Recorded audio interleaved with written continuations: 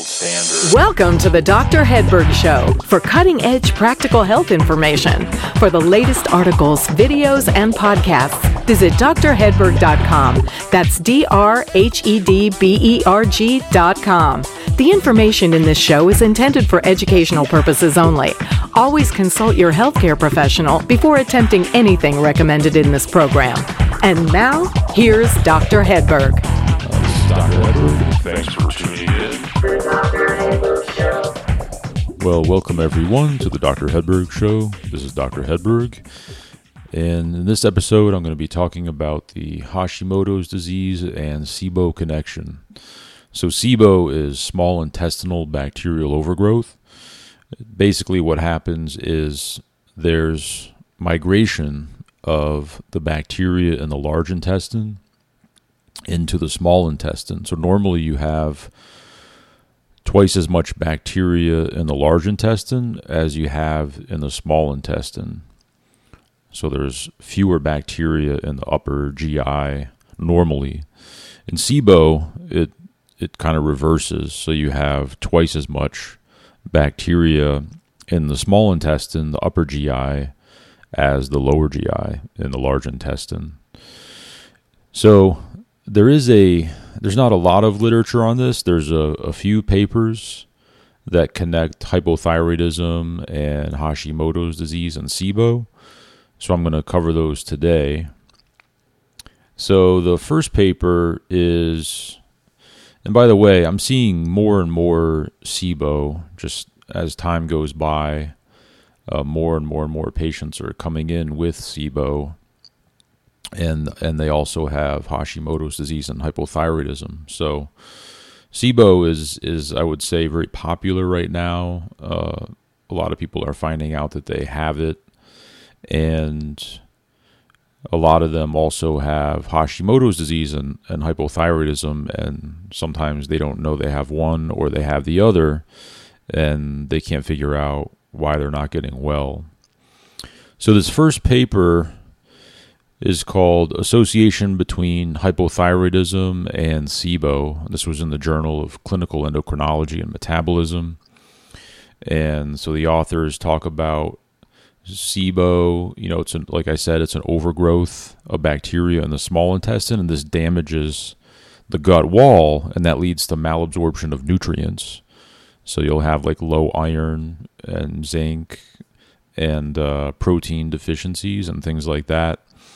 So the main signs of SIBO that you might have it are bloating. So you're like bloating all the time or bloating after meals, abdominal pain, cramping, a lot of gas, weight loss, and then you can have either a diarrhea-dominant SIBO or a constipation-dominant SIBO, or you can have actually a mixed SIBO where you have alternating constipation and diarrhea.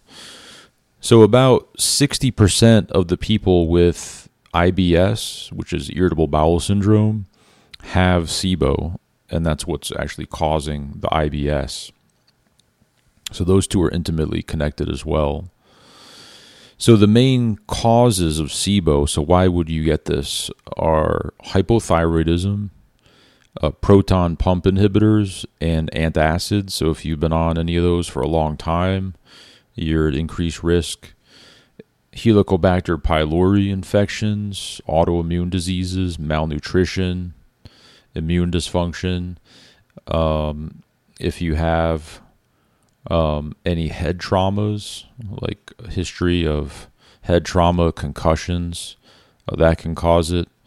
Anything that can decrease gut motility. So basically, SIBO is an issue of impaired gut motility. So the food is not able to move through the gut like it normally should.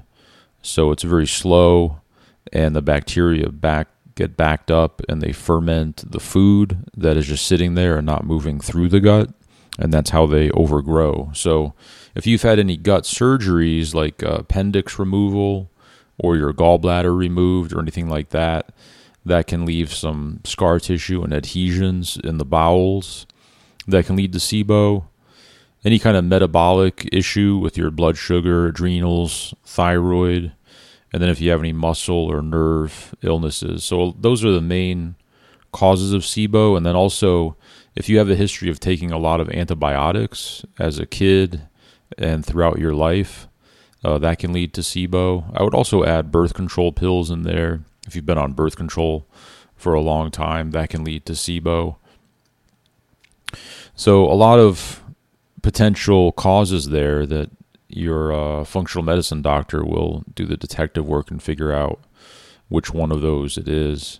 So we know that thyroid hormone, especially T3, is involved in the proper movement of food through the intestines, and that's called peristalsis. So if your T3 levels are low, or the T3 is not able to work in the cell because your ferritin is low or you're zinc deficient, or if you're under a lot of stress and things like that, then your peristalsis will slow down. And so, for example, those with hyperthyroidism, like Graves' disease, they tend to have diarrhea because there's so much T3 driving the food through the bowels. And then, of course, those with hypothyroidism tend to be constipated because there's not enough thyroid hormone. The bowels get sluggish. And so that's a very common symptom. So in this study, the authors wanted to answer 3 questions. Number 1, is hypothyroidism associated with SIBO? Number 2, how does treatment of SIBO affect those with hypothyroidism? And then number 3, does SIBO actually affect thyroid hormone levels? So we had 50 patients with hypothyroidism due to Hashimoto's disease. So they all had Hashimoto's, and that caused their hypothyroid. They checked TSH, free T4, free T3, thyroid peroxidase, and antithyroglobulin antibodies. So they considered hypothyroidism a TSH above 2.8. So that was actually kind of surprising because most studies use a higher cutoff point for TSH, usually around 4 or 4.5. So that was good to see. We want TSH between 0.5 and 2.5 in most people. So they're actually pretty close here. And then they also considered people hypothyroid if they had low free T4 and free T3. And that was also surprising because you're lucky now to get a free T4 from your doctor, and it's next to near impossible to get a free T3 as well. So the thyroid antibody levels were elevated, and thyroid ultrasounds were done, and the ultrasounds of the thyroid shows tissue changes in the thyroid gland, and that's a normal diagnostic sign for Hashimoto's disease. So they gave the patients T4, which actually normalized their thyroid function, in about 2 to 6 months before starting the study. So they began by giving them prescription thyroid hormone and getting their numbers looking good. So the good news is that there was a control group of 40 healthy volunteers. And remember, if you want a really strong study, you have to have a control group, and that increases the validity of the study.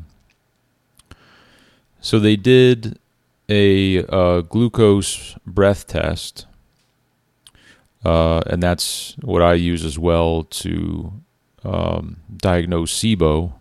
So basically, you drink a glucose solution in the morning on an empty stomach, and then you blow into tubes every 20 minutes for a few hours, and that measures the amount of gas that the bacteria are producing in your gut. So they measure hydrogen and methane gas.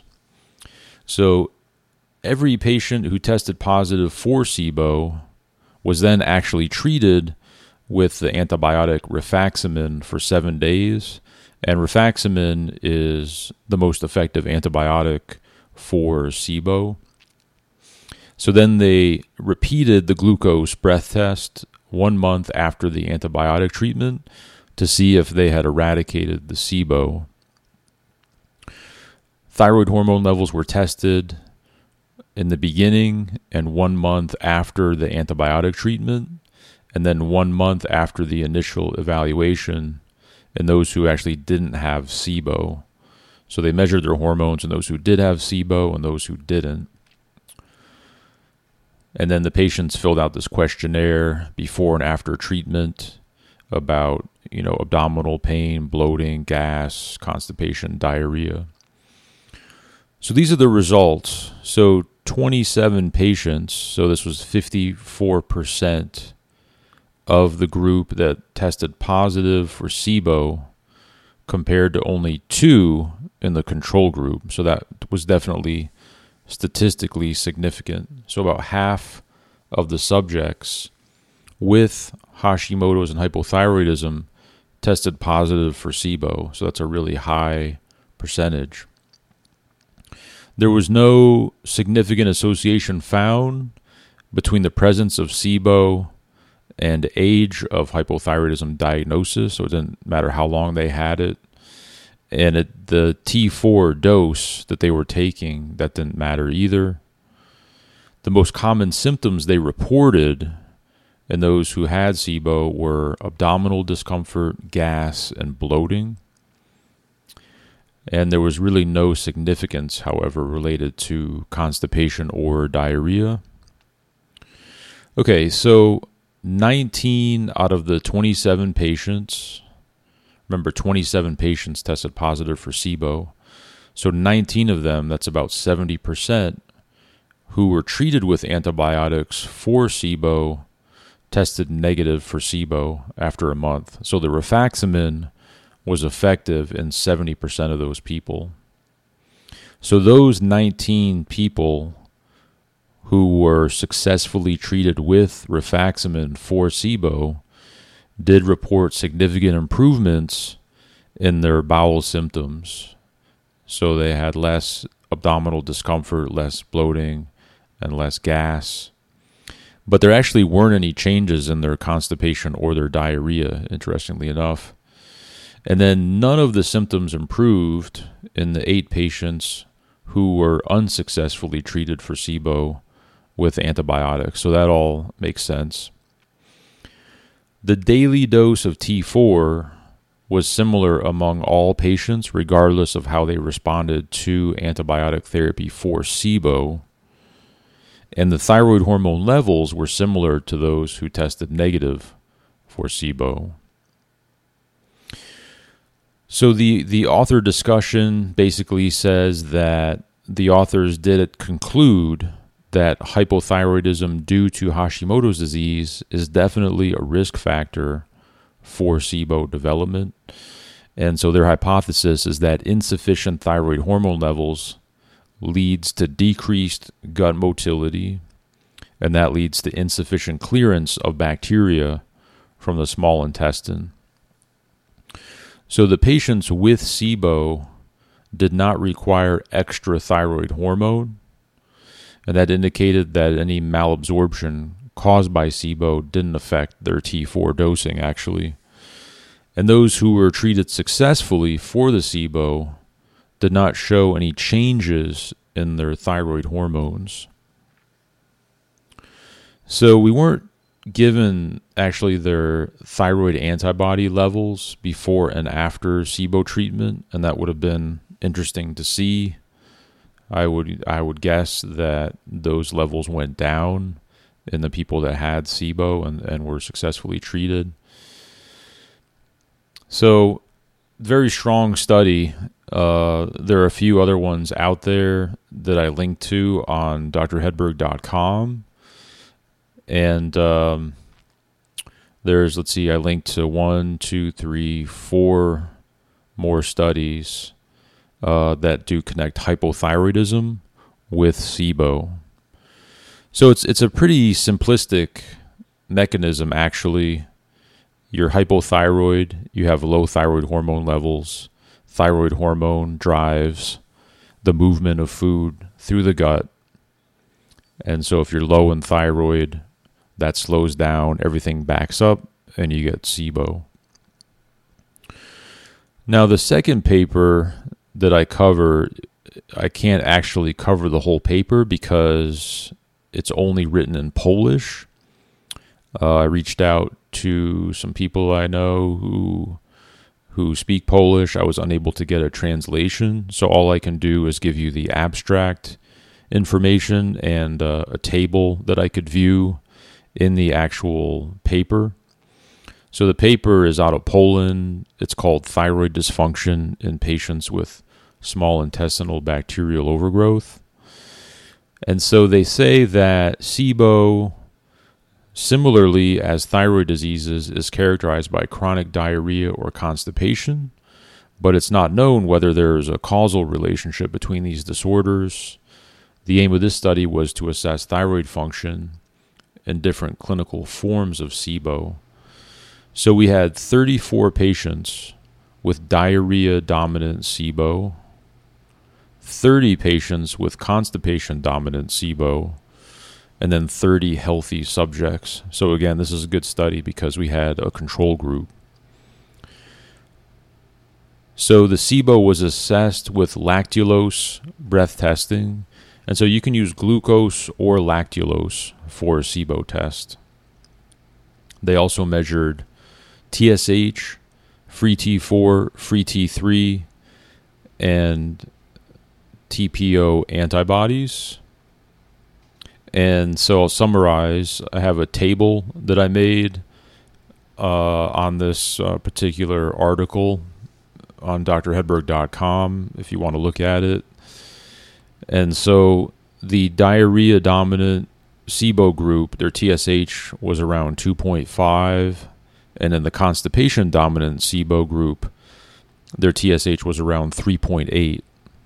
So that makes sense because the constipation, I think that those people are probably more hypothyroid than the diarrhea-dominant SIBO cases, because the free T4 and the free T3 were also lower in the constipation-dominant SIBO group than the diarrhea-dominant SIBO group.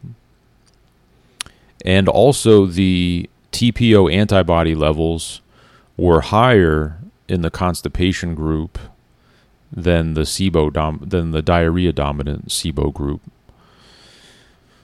So they conclude that thyroid function may be impaired in patients with SIBO, which should be taken into account in the diagnostic and therapeutic management of the diseases of these organs.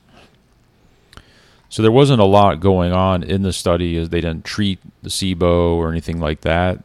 They just compared the thyroid blood tests, the hormone levels and the antibodies among the groups compared to the control group. And so the control group numbers were actually very, very similar to the diarrhea-dominant SIBO group. So actually not much difference there. But the constipation-dominant SIBO group, their numbers were much worse than the control group and the diarrhea-dominant SIBO group. Now, methane gas is produced by bacteria in the gut, and that's most likely to result in a constipation-dominant SIBO, whereas hydrogen gas is more likely to cause the diarrhea-dominant SIBO group. So if you're methane-dominant SIBO, it is more difficult to treat those patients who have methane-producing bacteria and constipation. Those with high hydrogen levels and diarrhea-dominant SIBO, those people are much easier to treat and to get rid of their SIBO. So, as you can see from these studies and the one that I just talked about from Poland, the TPO antibody levels, they are statistically significant compared to the control group. So there does appear to be a connection in this study with Hashimoto's and SIBO. But remember, they're not really clinically significant since they were well below the 500 mark. They were only around 94 in these subjects. So I'm not surprised. The constipation-dominant SIBO group, they had higher thyroid antibody levels, and their thyroid hormone levels were worse than the other two. So as you can see, these are some decent studies. There's a fair amount of information here in these studies and previous studies that I linked to.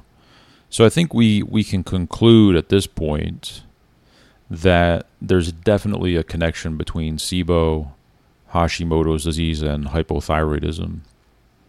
Now, does SIBO cause Hashimoto's and hypothyroidism, or does Hashimoto's and hypothyroidism cause SIBO? The answer is that it can be both possibilities. So you can get SIBO for a number of reasons other than hypothyroidism. You can get it from all the things I mentioned before, like head trauma, major stress, antacids, blood sugar issues, way too many antibiotics, all the things that I mentioned before. So you can get SIBO for reasons other than Hashimoto's and hypothyroidism. So you could start with that and then also develop Hashimoto's and hypothyroidism because of the SIBO. Because the SIBO damages the gut lining, and we know that if you have abnormal gut function and a damaged intestinal barrier, you're more likely to develop an autoimmune condition. That's one of the three things you have to develop Hashimoto's. So to get Hashimoto's, you have to have three things. Number one is a genetic predisposition. Number two is a gut issue. And number three is some sort of trigger. And that's usually an infection, like a virus or bacteria, or like a major traumatic, stressful event, or a toxin like mercury. Anything in the environment or infection or trauma that really hammers the immune system and triggers the autoimmunity. So SIBO can cause that second aspect, the gut issue, and lead to Hashimoto's disease. And then vice versa, you could start with Hashimoto's disease and hypothyroidism, and that leads to sluggish bowels, and then that can lead to SIBO. So what you really need to understand is that if you have Hashimoto's disease and hypothyroidism, and you have any of those symptoms that I mentioned for SIBO, it's probably a good idea to get a SIBO test and be evaluated. Now, it's really important that you work with someone who understands SIBO. It takes a lot of education to understand SIBO. I've been to all the major SIBO conferences, and I've read all the research on that. And like I said in the beginning, I'm just seeing more and more and more SIBO. So I'm pretty well versed in it, and of course, as well as Hashimoto's disease.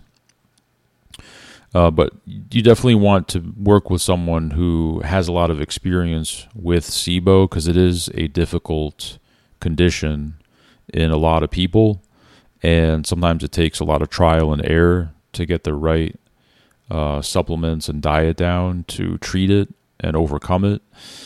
And another important point is that 2/3 of the cases of SIBO end up relapsing. So people get treated, and then 3 months, 6 months, a year later, the SIBO comes back.